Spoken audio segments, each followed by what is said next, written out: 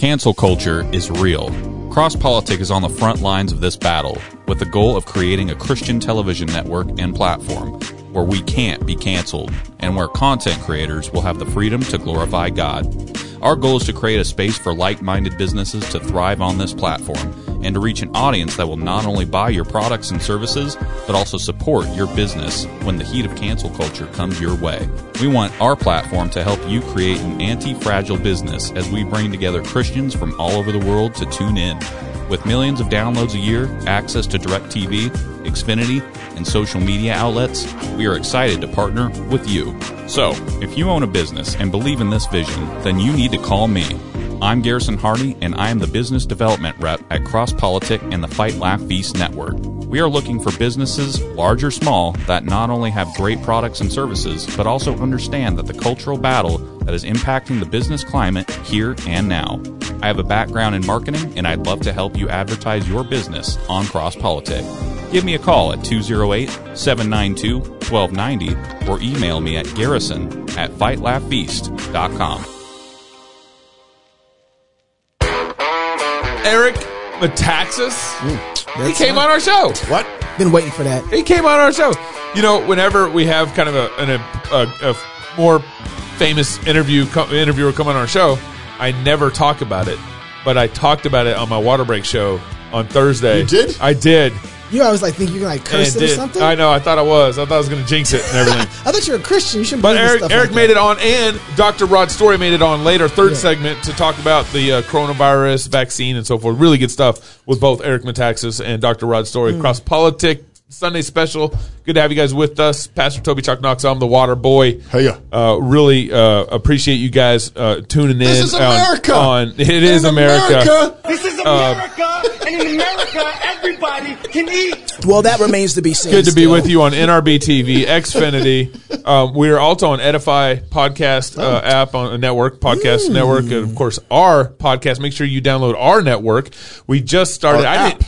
You know, you asked me offline, said, "Hey, what else are you not telling me?" Yeah. Oh boy! I'm glad you asked. I've done some dumb things. I'm glad you asked. Dumb things again. If you pull up your app, lie. If you pull up your app, you can go to Canada on your app, and you can go see to Canada. Yep, you can see that Joe Boot is now dropping his podcast on our network. Our network. You a lie? Are you for real? I'm dead serious. Ezra Joe Institute Podcast Boot. for Cultural Reformation. Salute. He dropped his first podcast on and the only place you can get his podcast is on our app. It's not true. And on some of his stuff in Canada too. Hey, that's But on our network, you got. La. But on our network, you can actually get Joe Boot on our app. Here's the thing. I knew about this already, even before this show. It was one of the first times I ever knew about something that Gabe was going to announce on the show. How did you find out about it? I pulled. What kind of privilege you got? I think Joe Boot shared it, or somebody shared it on Facebook today. And I was sitting there in the airport trying to get back home. Yeah. And I click on it, and it's in our app. I pull it up on my app, and I listened to the first 5 minutes of it. Oh, good. And they were very, very clear that you can still listen to their podcast anywhere podcasts are found. But they are also on the Fight Laugh Feast app. That's right. That's right. Gabe kind of said the same thing, but not quite. But not quite. Yeah. Lie. Don't be limited by network restrictions when it comes to choosing the best healthcare provider and treatments for your family. Something that our government has forgotten in most of our country is that you are responsible for your healthcare decisions. So Samaritan Ministries is a community of Christians, 280,000 members strong. We're killing it. You know that one of the best states is Texas? Really? Just saying. Yeah. Down. I'm not even giving it to him. No, you're not even. Because I know about the Joe Boot stuff, and I'm just a little upset about that. Uh-oh. So anyways, 280,000 members strong, some of whom live in Texas, who pay one another's medical bills without the use of insurance. Right. Texas know how to take care of each other. You did it? Why are you doing that? It's a reflex. So consider this. A medical emergency arises. You don't have to check with an insurance company to ask about what hospital to go to, what doctor to use. Yeah. You just go. You do what you believe is best for your family. You take care of it. That's still legal?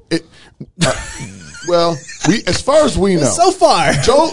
President Joe don't know about it Uncle yet. Daddy? Uncle Daddy don't know about it yet. After care is received, your medical bills that they send to you, you just send directly to Samaritan Ministries, and then they notify members, and those members pray for you, and then send money directly to you to help you pay those bills. It's biblical, it's affordable, and you can join today. I'm members of Samaritan. And it's been great. When the body of Christ comes together to pray, encourage, and provide for one another, burdens are lifted and God is glorified. This applies to all areas of life, including healthcare.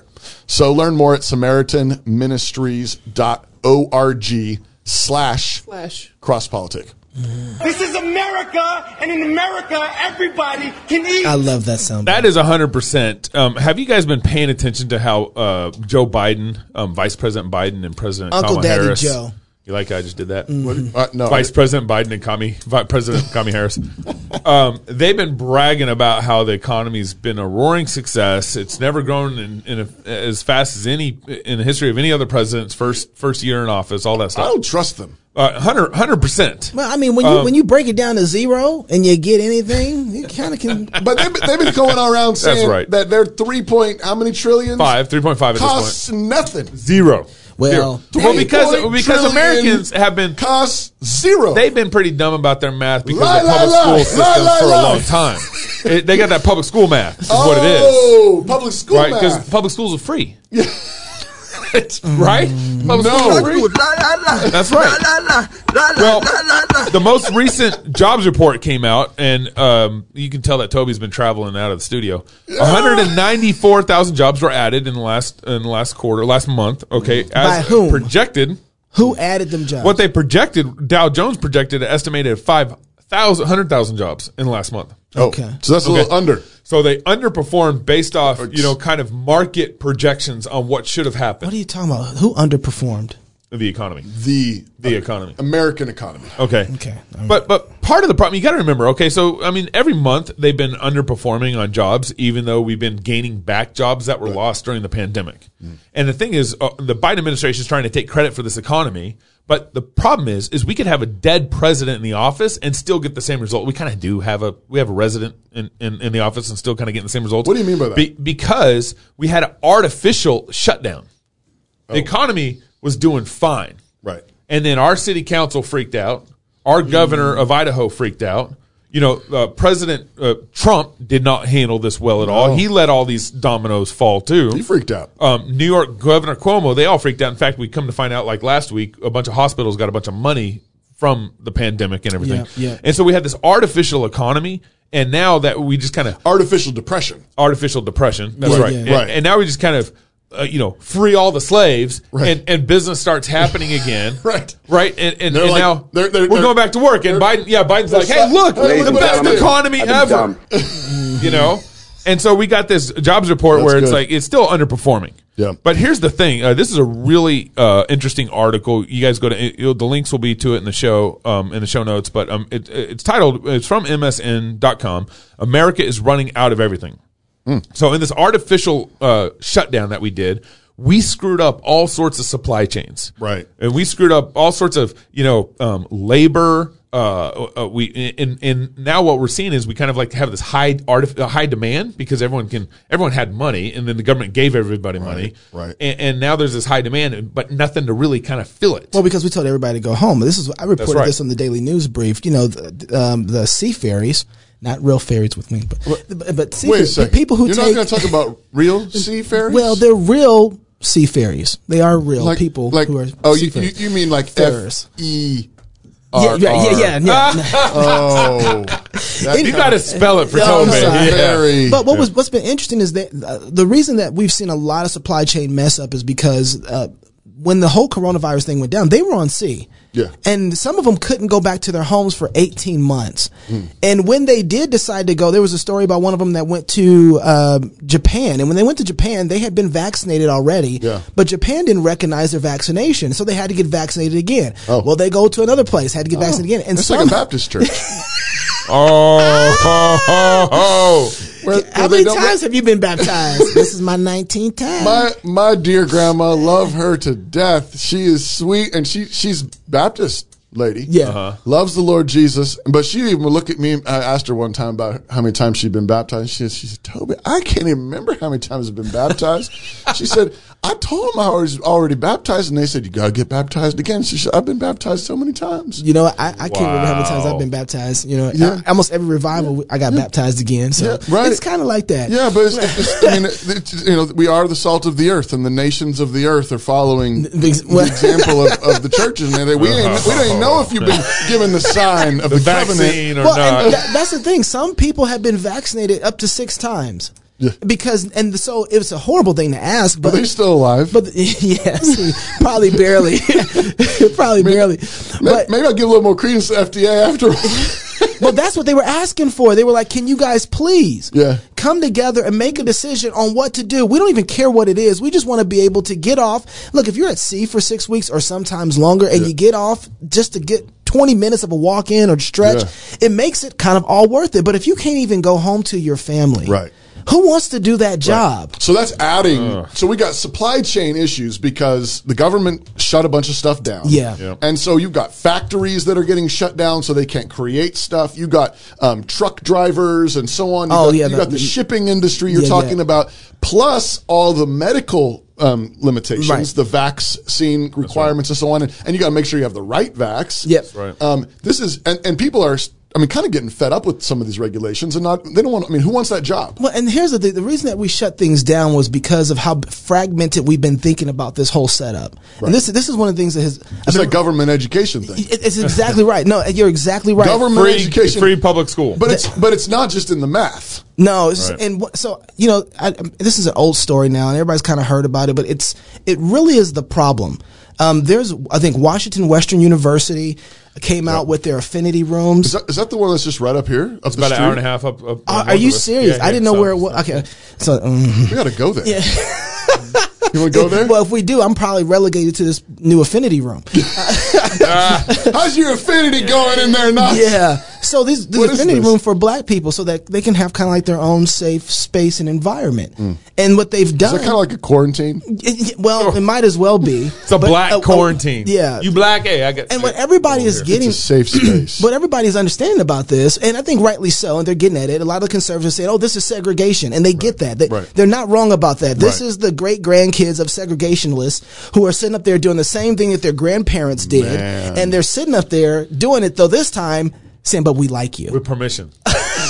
But we like you. They're like, can we please get separate water fountains? And what's crazy about this is that education doesn't stay in its own 4 walls. It actually comes out and it is pushed through the world. Wait, you're saying this is a result of the education? This is a result. And because what they're doing is test driving their ideas of fragmented thinking inside of their schools first. This is why they're segregating everybody. And it's crazy because a university was supposed to be a place where you had people coming together for the purpose of figuring out or understanding truth. From all different backgrounds. And coming together for truth. But if you take... University. Yeah, university. That's right. University, right. And that's I'm thinking universe.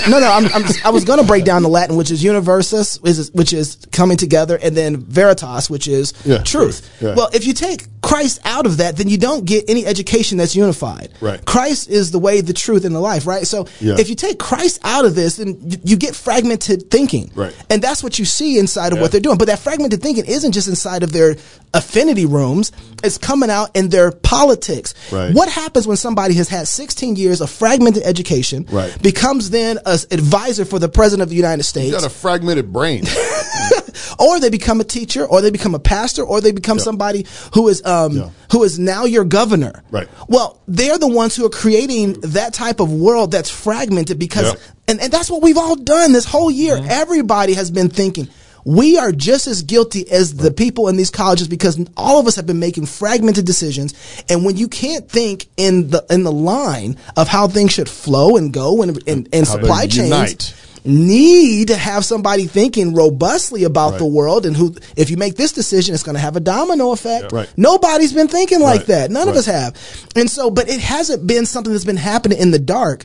The whole reason that we got a supply chain anyway was because of universities, right? Truth and people come together around Christ to figure out, hey, how do we serve the world better? Well, universities create communities. Right. That's when right. When you think in a unified way with Christ at the center, you think in a community That's right. way. That's right. You see how all truth is united in Christ. You love your neighbor. You see how he's Lord of all, all things. And so you want to see the connections between things. And that actually creates economies. That's right. It actually creates supply chains. That's right. It says how can we serve and love our neighbor by thinking upstream? What do we need? What does my neighbor need? That's right. I don't think people understand that what we've gotten this last couple of years is actually the result, the direct result of the success of fragmented thinking. That's right. It's the success of the government education system. That's right. Right? They can't think outside little tiny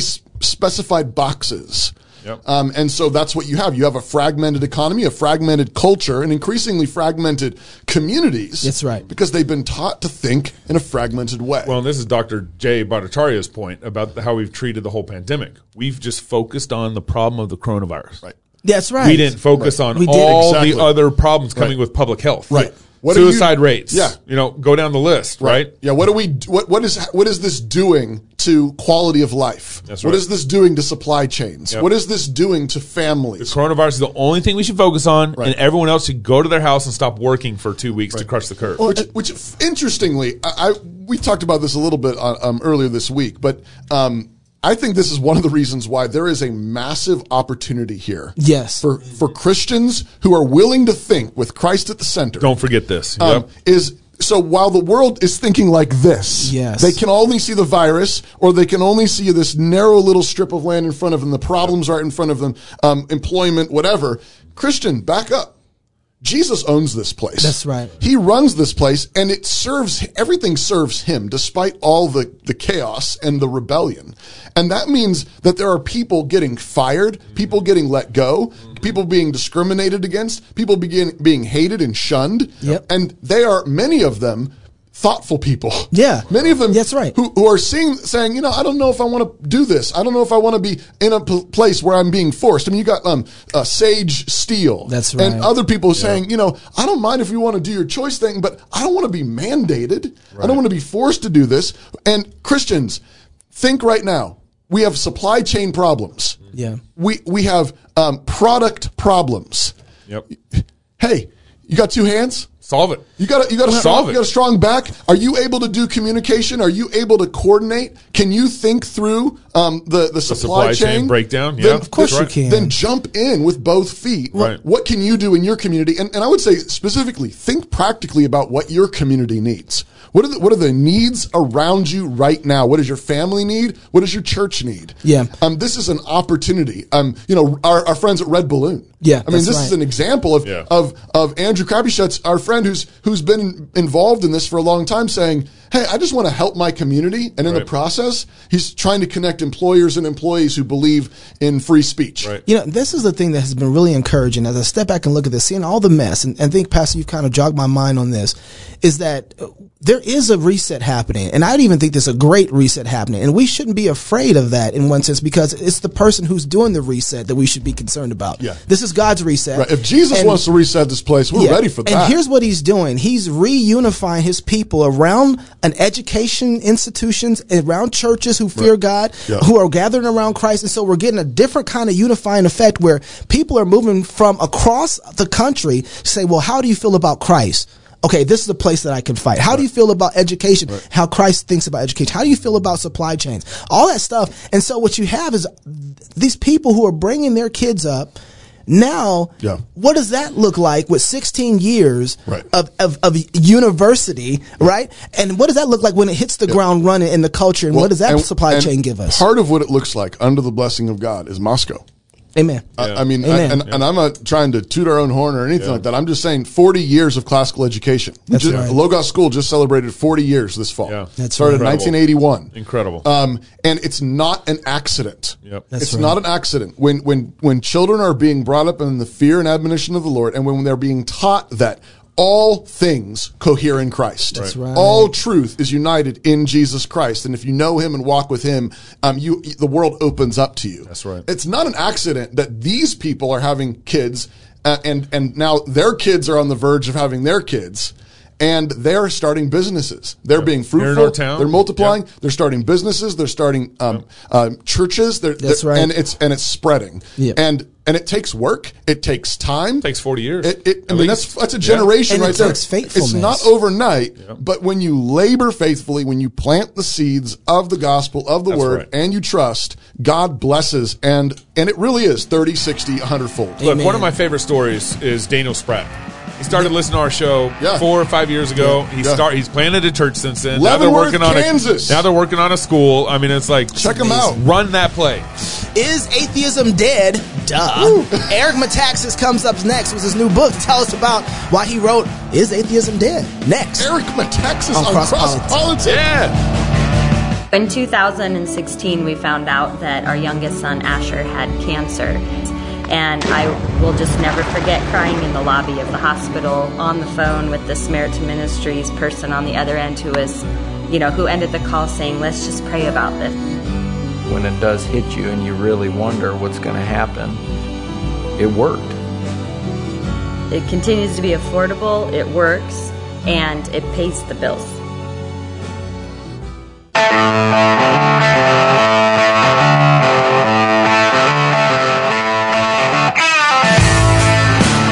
Welcome back to Cross Politic.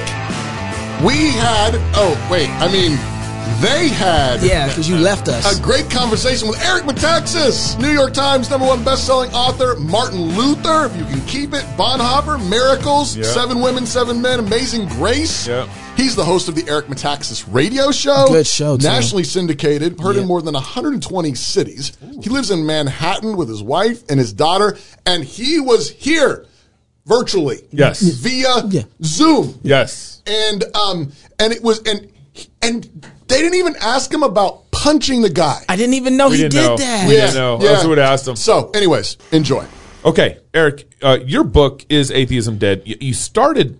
Well, let me take this here. I'm a presuppositional apologetics. Are you kind of familiar with that terminology?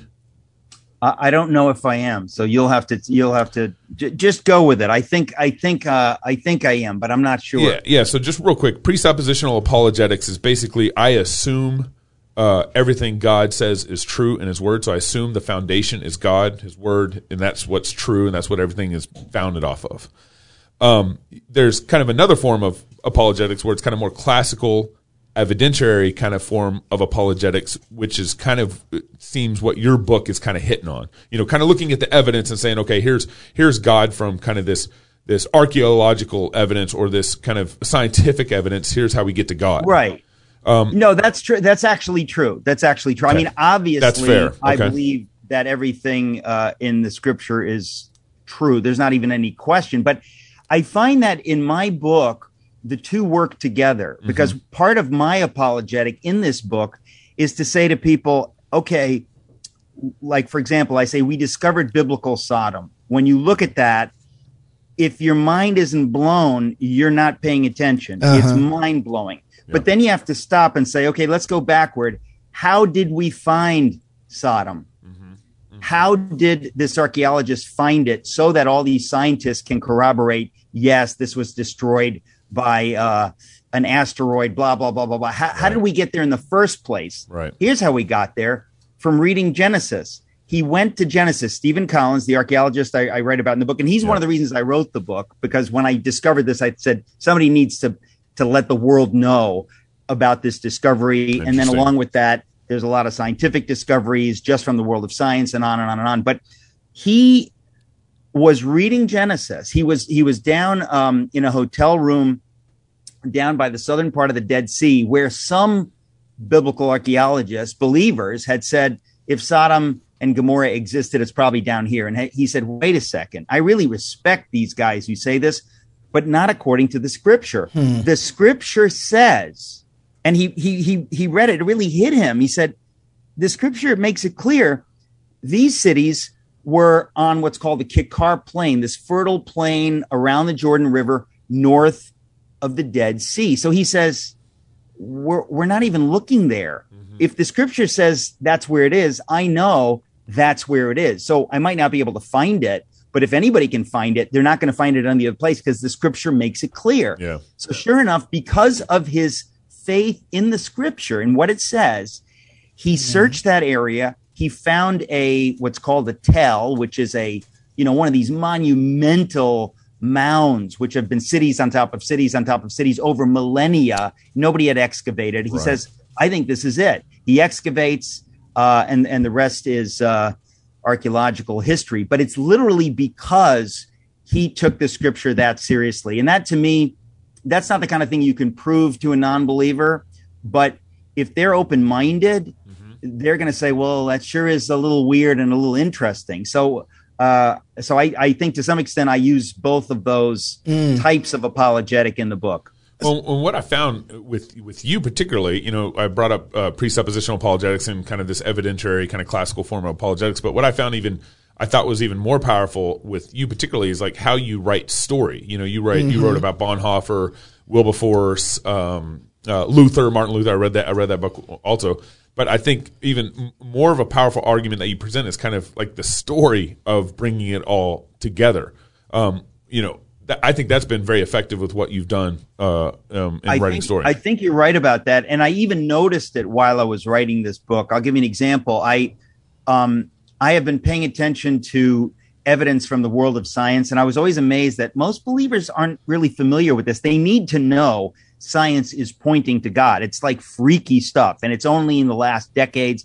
So I had my eye on that. I had my eye on the archaeological evidence, and there was really one main story I wanted to tell, which I just mentioned, was this recent discovery of biblical Sodom. It's one of the most amazing stories there is. And because I think I'm good at telling stories by God's grace, I said, I really want to tell this story so people get it, so they don't just hear something. But once you get all the details of how it happened, it comes alive even more.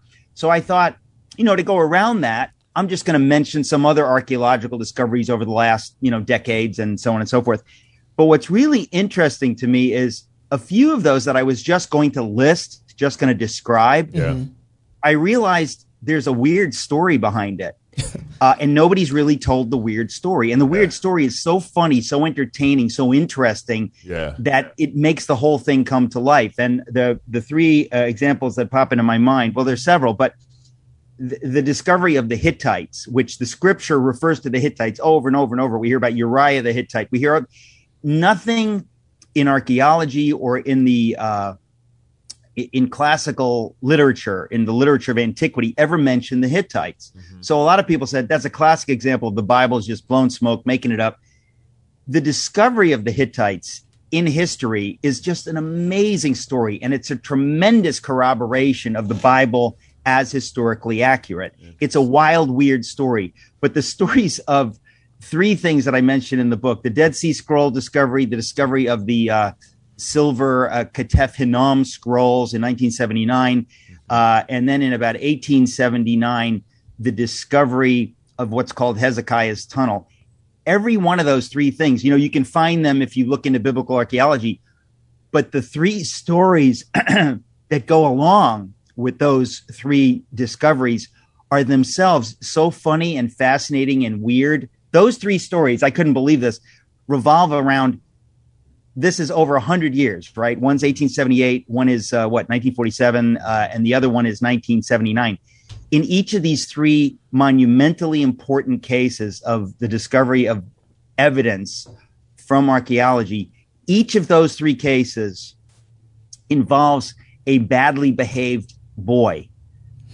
One badly behaved boy in 1878, one in 1949, and one in 1979. I said, this is like God's sense of humor. Yeah. Three kids, boys, misbehaving the way boys do, going where they shouldn't go, doing what they shouldn't do.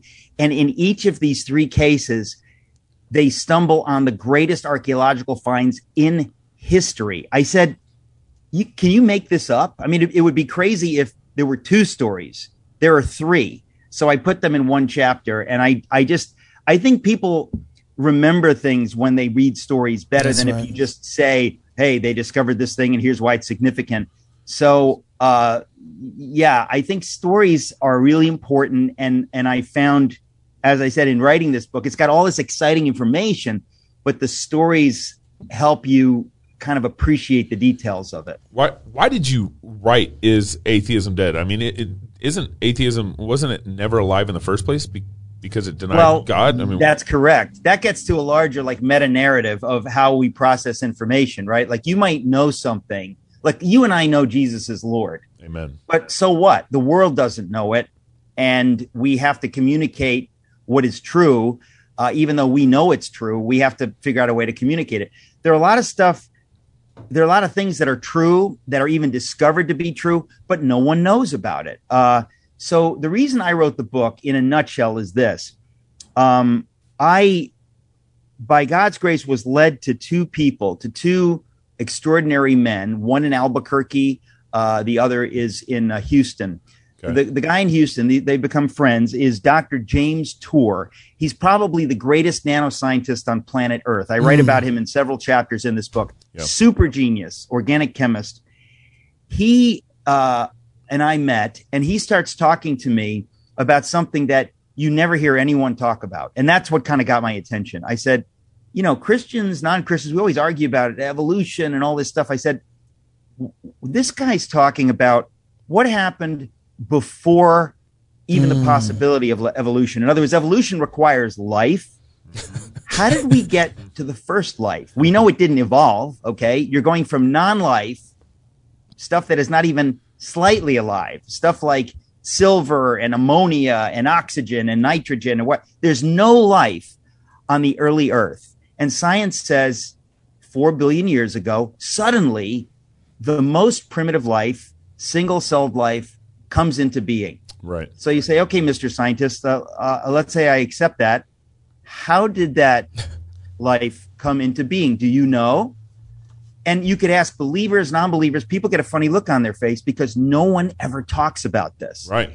And James Tour told me why no one ever talks about this. And he's the expert. Nobody knows more about the molecular level than this guy.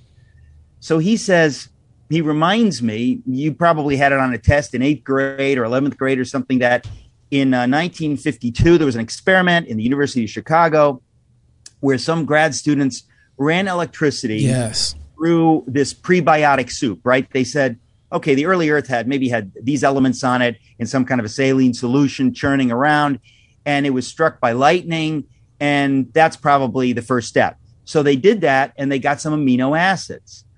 Well, they and the whole world said, holy guacamole, we figured it out. We're off to the races. That's step one. It's only a matter of time before we find steps 2, 3, 4, 5, 6. We're on our way. We figured out how life came into being without God. Right. There's one small problem. No, we didn't. Right.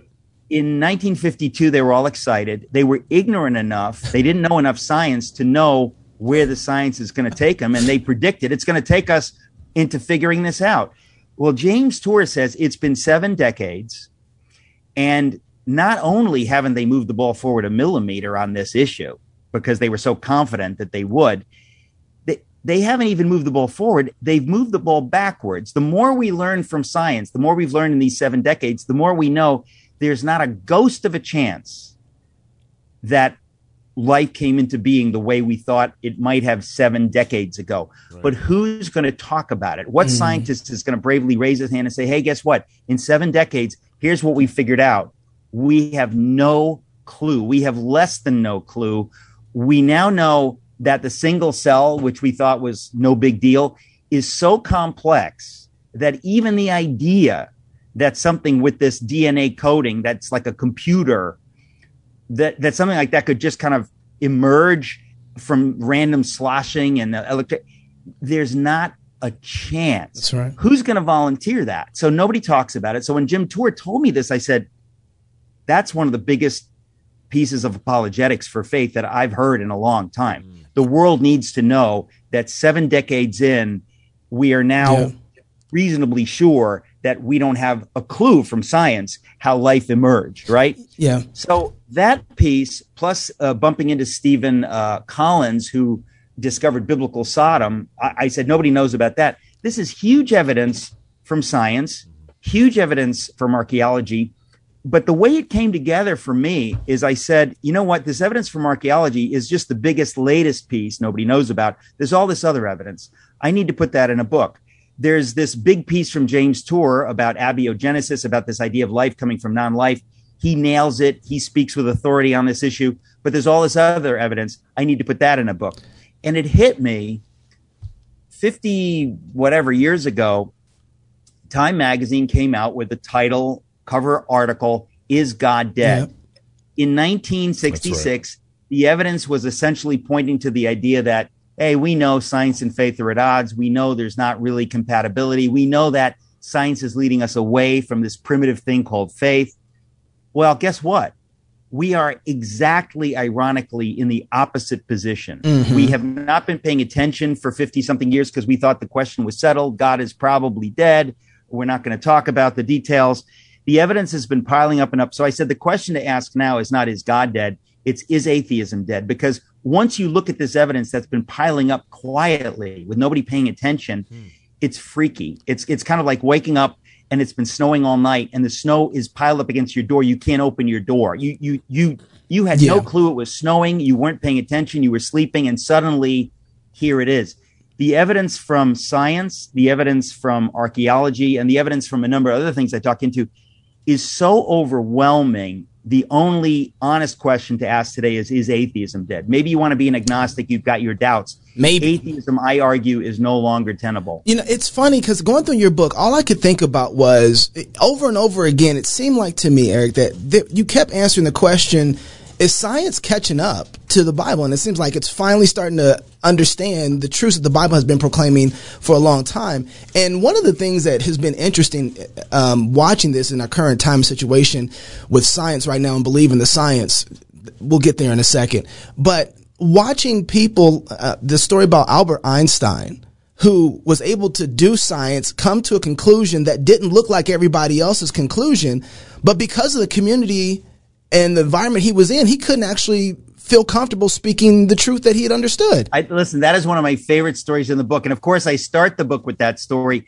Imagine, this is an important thing. Thanks for bringing that up, because imagine that everybody in this world is insecure, that somebody's going to look at them funny, like, well, you're weird. I can't believe you're into that religious stuff, right? Imagine scientists are that way today.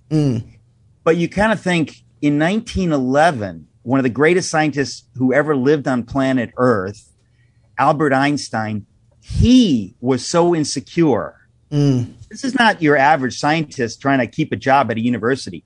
Albert Einstein was himself insecure because of this overwhelming secular narrative, because of this lie, this myth of atheism, that faith is at odds with science, that when his own equations in 1911 led him to think, yes, the universe is expanding, which implies expanding from what? From some point in the past, meaning it had a beginning.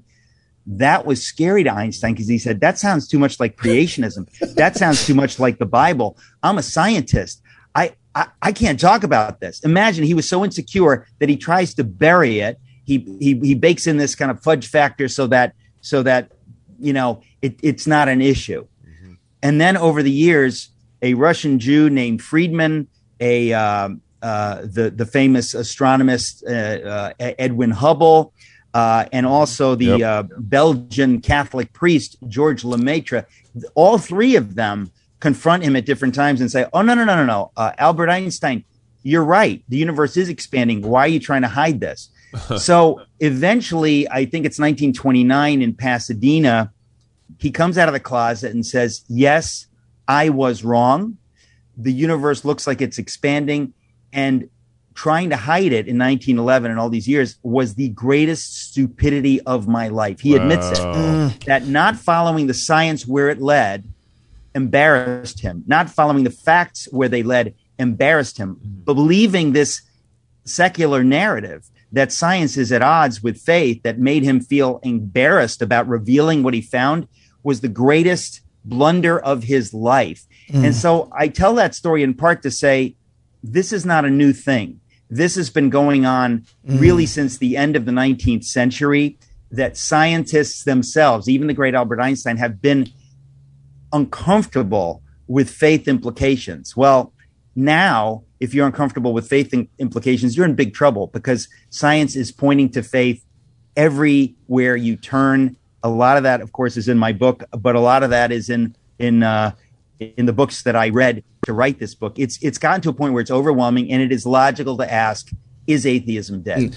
You know, no. I got this. Eric answers the questions really good, really meaty, but in such a way where you have to buy the book, because he's missing a lot of details in his answers. Well, he does. You know what I'm saying? You know what I'm saying? It's like, we don't have time for the. I know. We have time for the details. I'm happy to get. Listen, this is great. I want people to buy this book. That's right. More than any book I've written, because I believe, and I'll say this bluntly, I believe the Lord has allowed us to a point in our culture where we're going to see a sea change. I think genuinely right now, we're seeing a sea change in our culture. I believe we're on the verge of revival, and I believe the Lord is going to use some of what I put in this book to bolster Christians and to make them say, what is wrong with me? How have I been shy about my faith or insecure about my faith? Anybody who should be embarrassed is somebody that says there is no God. The evidence has become so overwhelming. And I'm not blowing smoke. You guys know, because you've seen the book.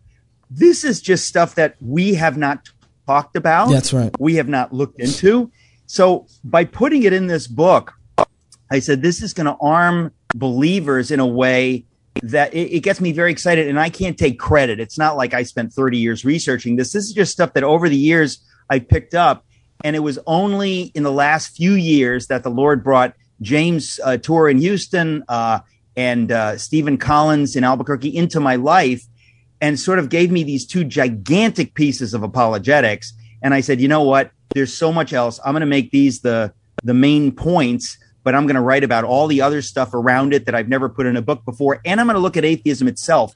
I'm convinced that people who are either believers or non-believers, a lot of non-believers, I think they're going to privately say we've missed something, and they're going to realize we're living at a time where, if you want to be intellectually honest, you can no longer be an atheist, or you can no longer take atheism seriously. You can say, I'm agnostic, I have questions, I don't believe the way you do, but the evidence. Let's just put it this way: in none of our lives has the evidence been like this. This is the gift from God that He would now give us these different pieces of evidence. And there's stuff, of course, I haven't mentioned, but we didn't have it 50 years ago. 50 years ago, it was logical to say science is leading us away from God.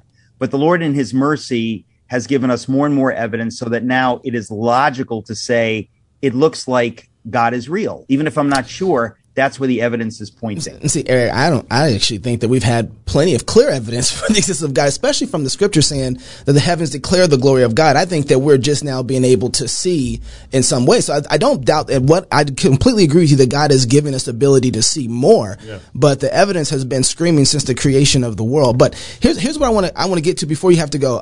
Because you wrote the book on Bonhoeffer, and when Gabe told me that we were going to have you on the show, I said, I got to talk to him about this. Yeah. One of my favorite books you've written, hands down.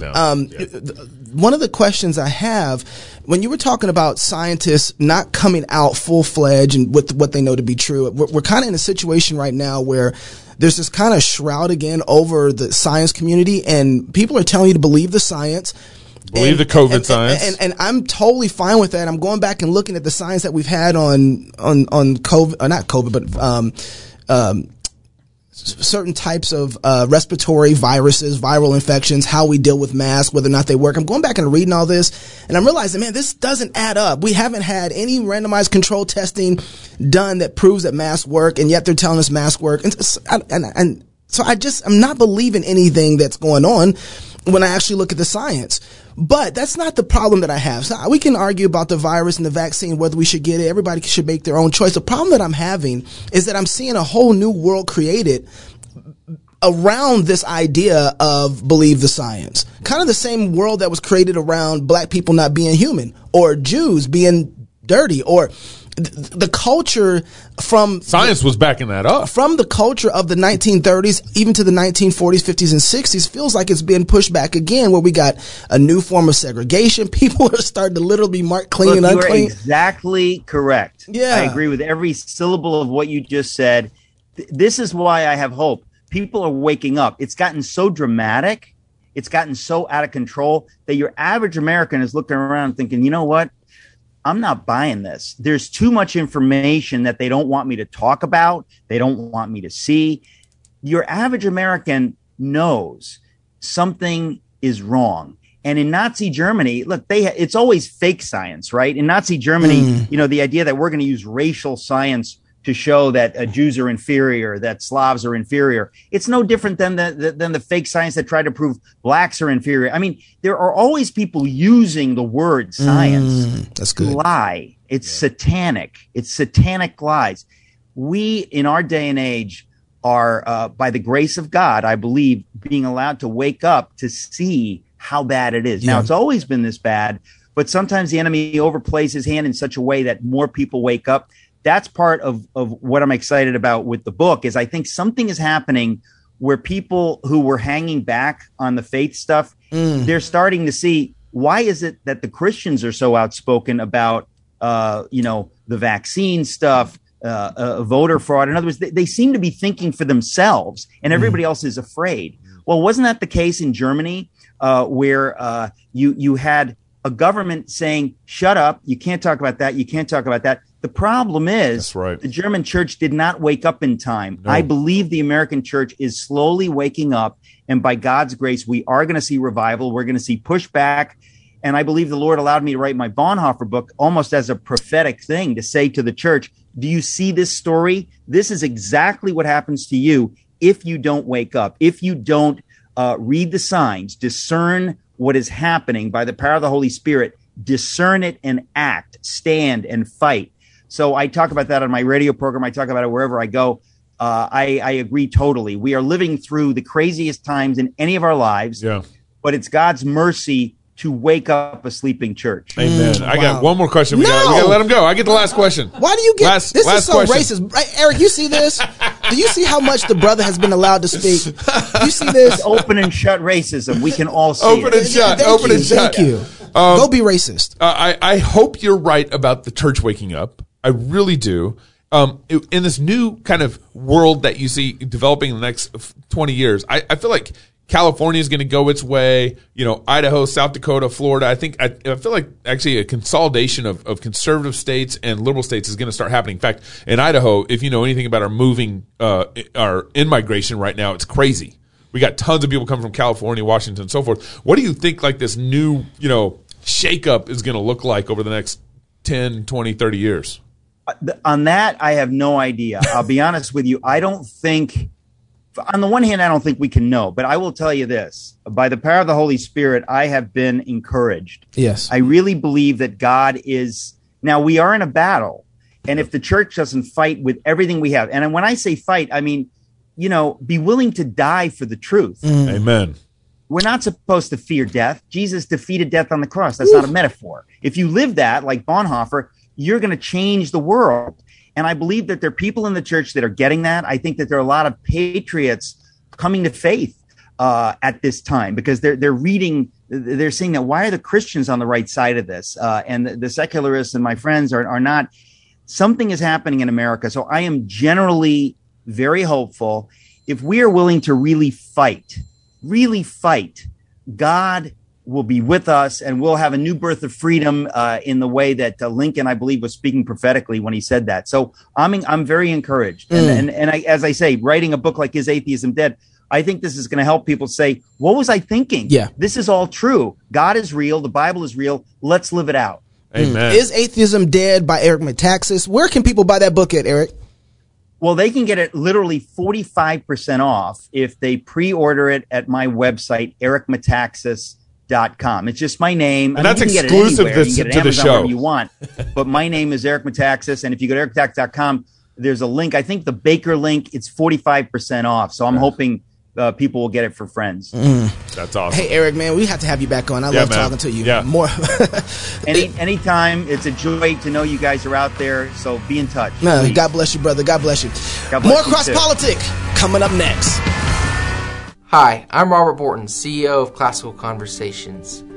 Our most precious commodity is time. No one has ever lied on their deathbed wishing they had spent more time making money. They all wish they had spent more time creating a legacy. Our modern education system steals that legacy, steals that time from our children.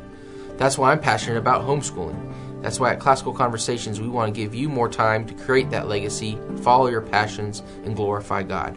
Visit classicalconversations.com for more information.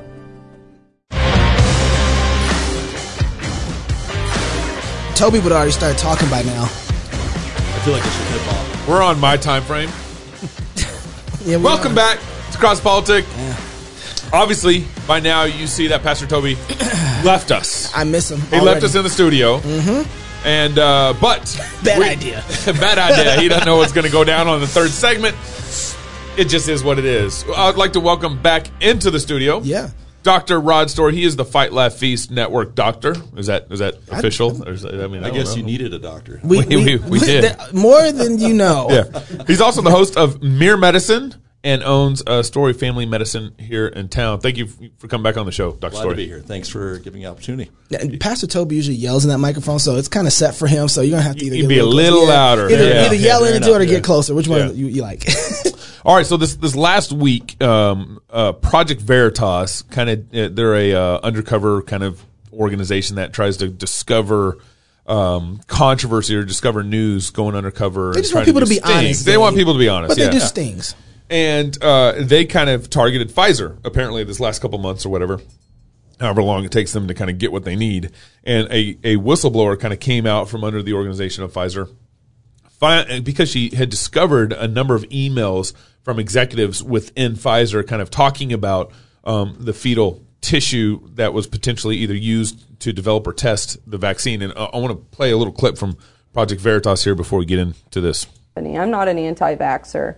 I just believe in research and science. Well, in this database, you came across a chain of emails discussing fetal tissue and the COVID vaccine. Vanessa Gelman, who works in Washington, D.C., is Senior Director of Worldwide Research. The question came up as an inquiry to our MedInfo group. They're asking, quote, did Pfizer make use of a cell line from an aborted fetus? They want you to leave out the highlighted part, which is the one or more cell lines with an origin that can be traced back to human fetal tissue has been used in laboratory tests associated with the vaccine program. And here we have your badge. You are an employee of Pfizer? I work at the McPherson, Kansas plant. It's one of the biggest plants in the operation of Pfizer. We produce some of the most units.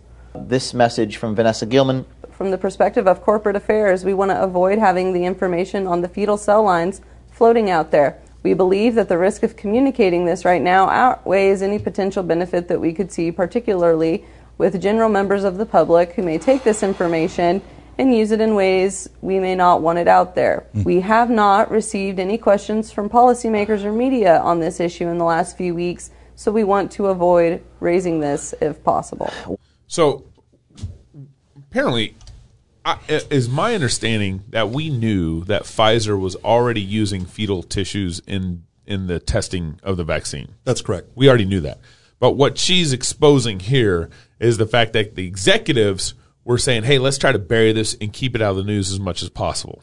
Well, it's interesting because I think that it would be a significant source of concern for many faithful people who may not be aware that this is actually a very common practice in not only the production of vaccines in general, but also many medical therapies. But a common practice to use fetal tissue? Common practice in a lot of medicine to do testing on it for pharmaceuticals and meds, but also to produce those medications and vaccines. So, Doc, could you help me understand this? So when we talk about fetal tissue, we're talking about aborted fetus, and what are they using? Are they using, I think in this they talk about using the kidneys, right? They talk about HEC, I think it was, something. Right. Yeah, so you know what that is. Absolutely. Okay. So these are names that are given to cell lines. They're usually named after the lab that created the cell line. A cell line is basically just a tissue in a petri dish, to kind of put it in a very plain sense. Yeah. What we know about cell lines is that you can create these cell lines, and they're basically single cells, but they carry the signature of the person that they were taken from. Yeah. We've had a number of them that have been used since the 1960s and 70s, and then became legal under President Bush in 2000 under a federal edict from him. Wow. So, you mentioned when we talked offline earlier, you mentioned that like the first like fetal cells to be used and studied and used for these kind of purposes was developed from like a husband and wife scientist or something? Yes. I mean, each of these you can actually go online, and I would encourage people to do that. It takes a little bit of hunt and peck because it's just not out there, although pro-life groups have been talking about this for some time. So it's a bit to our shame that we're not, as an evangelical church, more aware that this is a problem. Essentially, it begins by aborting a child. Usually that child has to be taken in whole, delivered that way, and the tissues removed before they have expired. Think donating a organ. You don't want a dead organ. If you're going to donate, you need to donate from living to living, essentially. So a husband and wife scientist did this? So this was several of those cell lines involved tissues that were taken unknowingly from some people. And we'll include a link after the show here to one of those horrific stories. Some of them were donated by people who said, hey, we're going to have a child, and we want to give this child and abort this child for the purpose of developing a cell line. It's horrific if you read the history. And this has been done over the last several decades. So let me just want to swallow some. You're kind of losing some words here. Yeah, I am. No, because I'm seeing it, and it's bothering me. Sure. But what? So that's one thing. The testing we see. You said this is common practice inside the medical industry to test right on fetal tissue. But is it and with the vaccine? A lot of people are asking, is it inside of the vaccine itself? And so the arguments that I've heard is that, and I even heard that it wasn't tested with Pfizer. I believe Jay Bhattacharya was the one who told us that it wasn't tested inside. Pfizer didn't use fetal tissue testing. Now that's why they're having this, because it's turned out that they did, or at least it looks like that. But what's actually in the vaccine? Well, we have to take at their word some of this conversation. But it does open up a need for us to independently verify that what is in vaccines is what the pharmaceutical companies are saying. And what the FDA is for, though? Well, you would think it would be. You have to realize that the FDA does not consider this to be a problem, doesn't consider it to be a moral quandary, is more looking at enabling pharmaceutical companies to be able to provide a product and get its market. So I want one clarification here before we move forward. There's a lot, I think, moving forward, but one of the things that we talked about earlier offline was that these fetal cells were, kind of taken from aborted fetus back in the 60s, 70s, and so forth, and they're still around because it's kind of like, yeast. You create kind of a yeast that you'd use for bread. Well, you can use that yeast and replicate that yeast for a bunch of bread over time. Yeah, and that's what the fetal cell is. Think of it. Yeast cells are very similar to human cells, and it's basically like having a starter that you just get going, and you keep making more of the starter, and you use the starter for the batch of bread. Why is this done? Well, creating a single cell line is a really unique way of creating a medication or a therapy. We use cell lines that are not human, and that's what's remarkable is there's really great alternatives from monkey kidneys, from dog retinas. Doesn't carry the same ethical problem, but creates the same unique technology for creating medications. So basically what it does is it takes those cells, those mammalian cells, and it makes them into little factories. Huh. And we can use those, and we can turn on the DNA, turn off the DNA, introduce viruses into them, and use those tissues to create something on the other side, and then collect that product. So pretty wild stuff. But what distinguishes this is unique human DNA. This is from a specific individual, and it's then carried on in perpetuity for now, 50 years, whatever. But if we were to take this tissue, it still contains the unique DNA from the little girl that was aborted that started this whole process. That's a problem, Doc. It's a serious problem, and it's not just isolated to vaccination, COVID vaccinations. I'm glad that we're using this to talk about it because it's also measles, mumps, rubella. It's the only way that Merck makes that vaccine, and it's not available in any other way. It's the only way that the varicella chickenpox vaccine is made is with embryonic stem cells. Stop it. Aborted children tissue. It's the way that it's actually made. It's not even tested. It's actually made with aborted. Made that way. And that's, I think, probably the big question that's hanging here over Pfizer. And I'm glad that we're asking questions. Questions are what drives good journalism. Mm-hmm. Questions also is what drives good medicine. We should be asking questions. We can't even have that question. I hope we can have that question. I hope we can talk about it with people. And I hope people of believing, of deep belief would stop and say, what are we doing? And push back. So if we can, why? I remember the conversation back in early 2000 when everybody was arguing over adult stem cells, or child. What do they call them? Embryonic, fetal. I mean, there's lots of terms that we use as euphemisms to really say this is an aborted child. Right. So, but why aren't we using adult stem cells? Why are they not an option? And for that matter, with the ethical issue, I feel like we're back in a eugenics setup again. But it's okay in one sense, or it's shrouded a little more. Because it's science. And you know what I mean? I'm just trying to understand we're that. using tissues from people that didn't give that tissue. And that's one of the things that's probably most problematic. We're taking it from unborn children and using it. And that, as a black man, that has been done horribly to people who are of African descent. They've had their tissues. They've been experimented on. This is just not all that different. It's just Tuskegee. Yeah, it's in the lab. It's hidden. It's buried in emails. It's understood. We just seem to not pay attention or care. So I think part of the question is, but we couldn't get the help that we're getting from these vaccines any other way. Oh, no. That's so not true.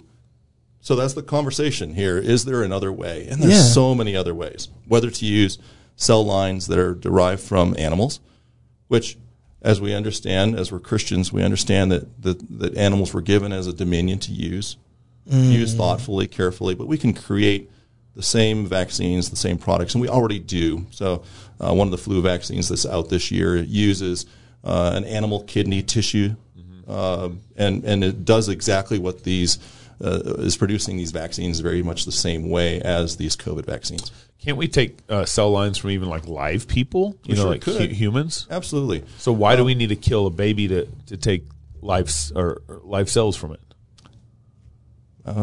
Maybe we're lazy.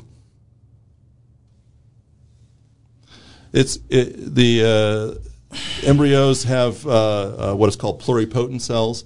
Although honestly, if you look in humans, adult humans, we still find that those cells that can really turn into any tissue, are still present with us. It's just I think we have allowed a rot in the system, and we haven't addressed it, and we haven't, as thoughtful believers, pushed back and said, we will not take this. Let's give us an alternative. So this was illegal until George Bush made it legal. So we're still doing it. It was accepted practice in the medical field, but then George Bush made it legal. This was snuck into labs that were using this for decades, and then George Bush kind of came to an agreement of like, well, since we're already doing these, let's make these cell lines usable since the child's already gone. The cell lines are here.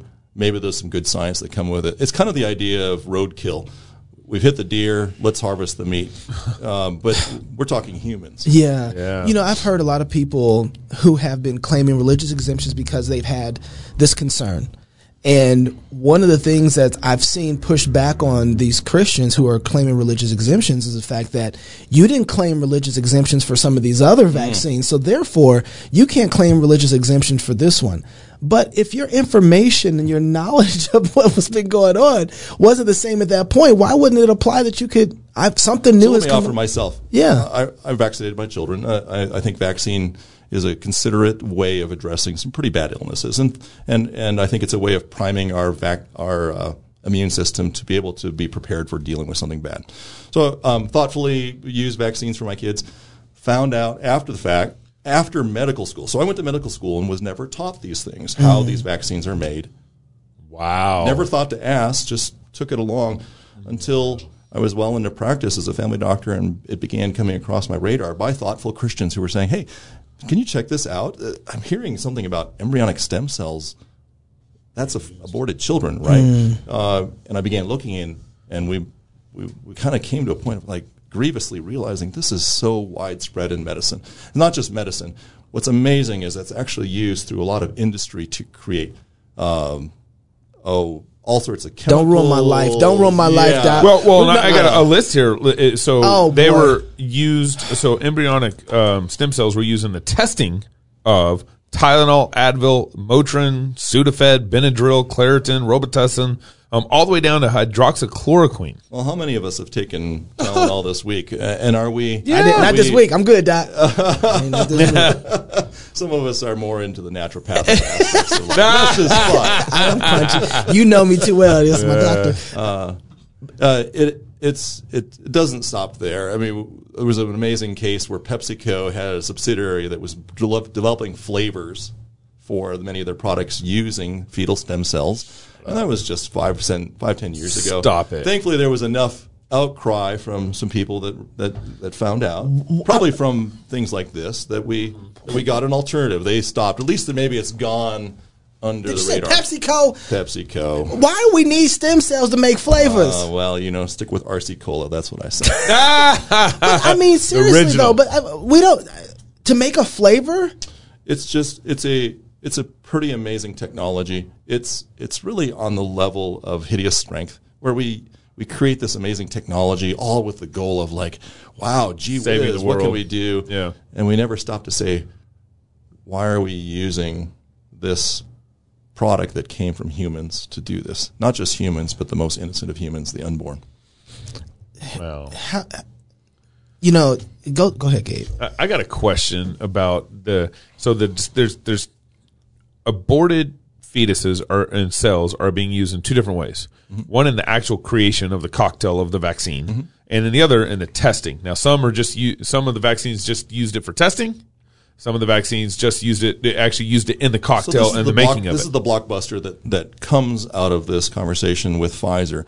Is Pfizer actually producing the vaccine? That part isn't clear yet. Yeah. Yeah. Yep. When they maybe have been saying that they haven't, and we've been depending on them to be forthright because we've known right from the beginning, and people who were willing to ask the question were able to find out pretty early on that all of the vaccines were developed using embryonic stem cells, all the COVID vaccines. Yep.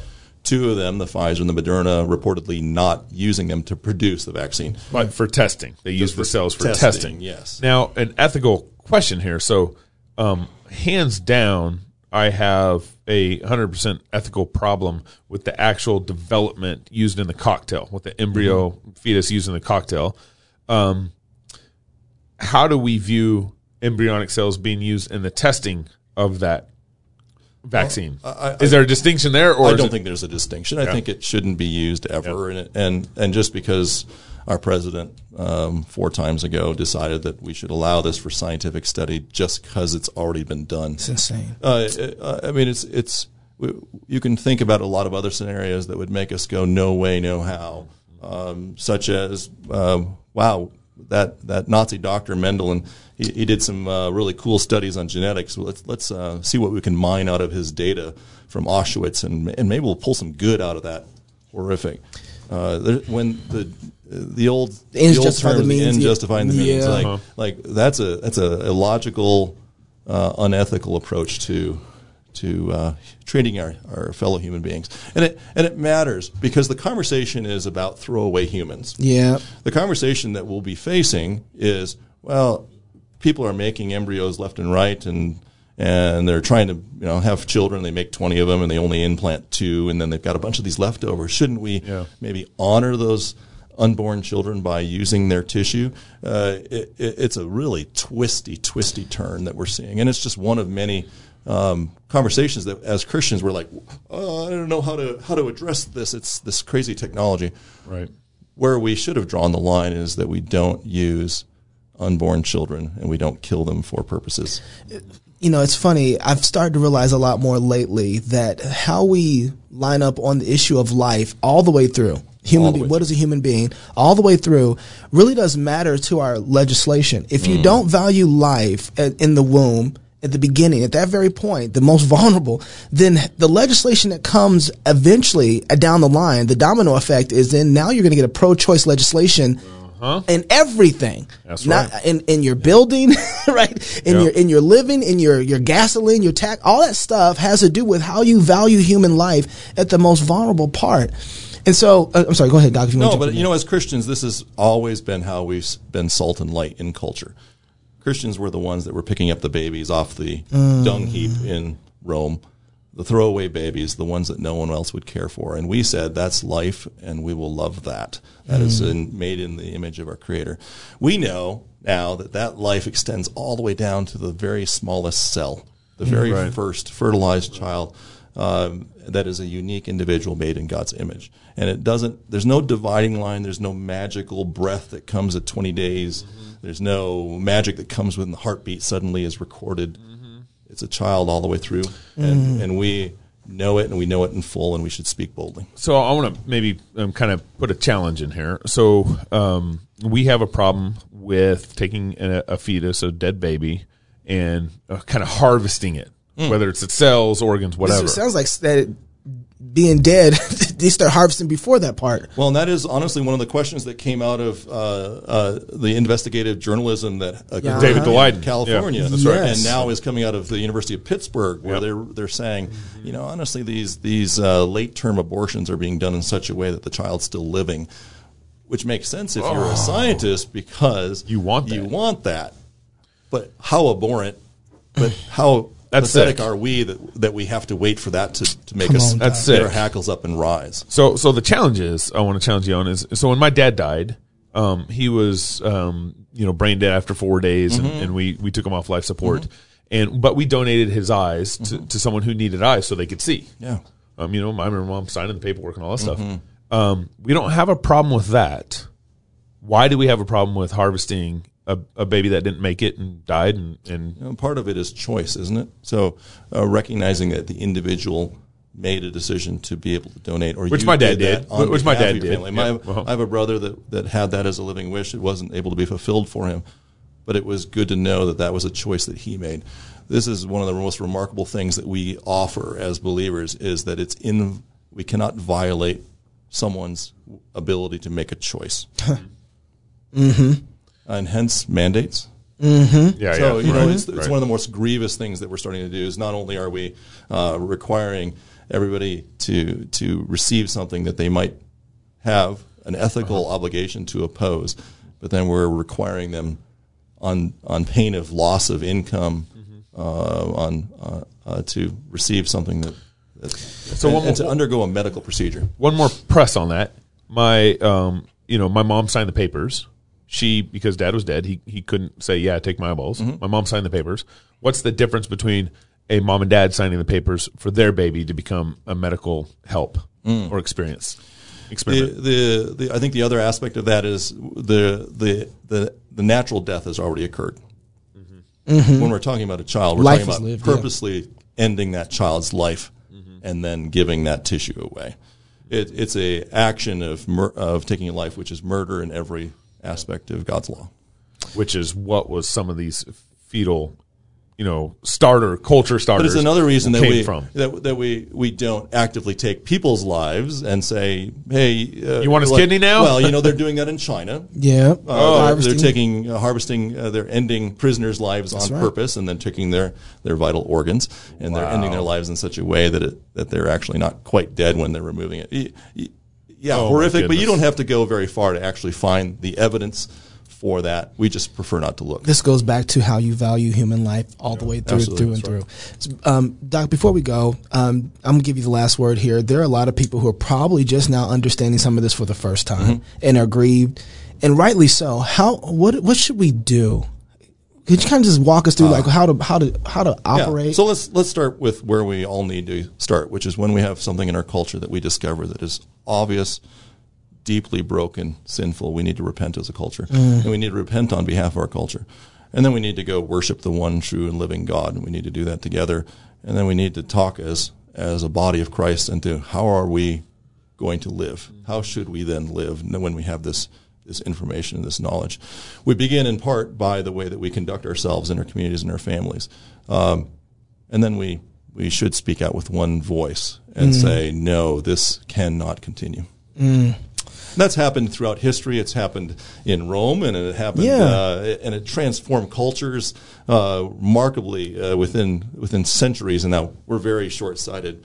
Within centuries, it remarkably changed a wholly pagan, wholly self-centered culture into remarkably different. Amen. And it did so in 1800 Victorian England, and it did so in mid-1800s in the United States when we needed to start treating our fellow black man as one of our brothers, and it should happen now. Mere medicine. On our network. On the network, Yeah. Doc. Thank you so much Thank for coming you. in and setting it Yep. straight for us. Yep. Gave me a lot of help. All right. I had a lot of questions. If you're single, get married. If you're married, have kids. And if you have kids, go baptize them. Until next week, love God with all your heart, soul, mind, and strength. Love your neighbor as yourself. Go fight, laugh, and feast. This is Cross Politics, right? Thanks, Doc. That was really good. American colleges have become more hostile to the faith of young Christians than the beaches of Normandy were to the Allies. Literally. Undergraduate training wasn't always a death trap of unbelief. Once colleges were boot camps for body, mind, and soul. Now, most college students spend their days in tax-funded adult daycares with all the intellectual rigor of lazy rivers, safe spaces, and complimentary condoms. And in our recent COVID faux-apocalypse, those daycares became prisons almost overnight. Cover your face, line up for your shot, stay in your room, but don't worry, the condoms were still complimentary. At New St. Andrews, you are not on vacation, you are not in daycare, and you won't be herded into a dorm. From week 1, you'll be treated like an adult. You're responsible for paying your own rent and developing your own grocery budget. Or going hungry. Get a shot, or don't. Mask up, or don't. Most of our students even work part-time jobs on top of the 40-hour class workload. It's part of the anti-fragile hustle and grind that distinguishes our graduates from the majority of their own generation, and that employers and graduate schools love. Most college graduates in the U.S. are stuck paying off loans for years. New St. Andrews sets you up to graduate debt-free and dangerous, ready to pursue grad school, a family, or business opportunities in the real world without any reliance on pork subsidies from Mother America and with no weeping need for safe spaces. The real world isn't a cushy place. No one owes you success. You are entitled to exactly jack squat in this life. But rich or poor, unlike your face or your freedom, your job or your business, an education and the ability to think clearly can never be taken from you as long as you are still above ground. Not by petty tyrants or cowardly clergy, not by thoughtless mobs or lab coat megalomaniacs. At New St. Andrews College, you'll learn from teachers whose ideas equipped men and women to build Western civilization in the first place, and which will be used again to defend and rebuild what has been lost as the West has faltered into decay, losing her faith and her mind. Yes, most of our best teachers are dead. But our classical Christian liberal arts education is how we've been graduating thoughtful, articulate outlaws and leaders with spines for the last quarter century. The intellectual and theological bedrock beneath the Judeo-Christian West is what you'll study, engage with, write about, and own. It is what you will debate in class and present in public as you learn to live like forbidden fire, surrounded by the darkness of unbelief, manifesting God's truth, goodness, and beauty to all who live around you. Training like this can't happen over Zoom. At New St. Andrews, we believe whoever walks with the wise becomes wise, but a companion of real or virtual fools will suffer harm. Your peers shouldn't be your spiritual leaders. You should have a real flesh and blood in-person church for that. NSA is in the heart of downtown Moscow, Idaho, where you will witness men and women building Christendom on every corner. Where else are you going to be able to break bread in your professors' homes, debate great literature with them while their kids are playing, sing psalms while being arrested with them, catch turtles with them? No one comes to NSA to get lost in the crowd. You might be able to hide in a graduating class of thousands, but our classes are better measured in dozens. You will grow in this program or you will tap out. And when you finish, you'll be ready for life, in whatever moments and scenes and struggles God may have prepared for you. We are training students who worship and march and study and fellowship and sing and write and start businesses and raise kids that no one can mask, cancel, or bury. We follow the King of Kings who knew the way through the mob and out of the grave. We fight to rebuild Christendom in the ruins, in our families, and in our businesses, in the cities where we live, in the countries where we go, in the congregations where we worship. Your mom may worry that Moscow, Idaho is many miles from home. She should worry more about how spiritually distant even a nearby godless campus is. After 4 years in a Christian community like ours, you will grow much closer to your family. Don't stay distant. Click the link today to schedule a visit to New St. Andrews College.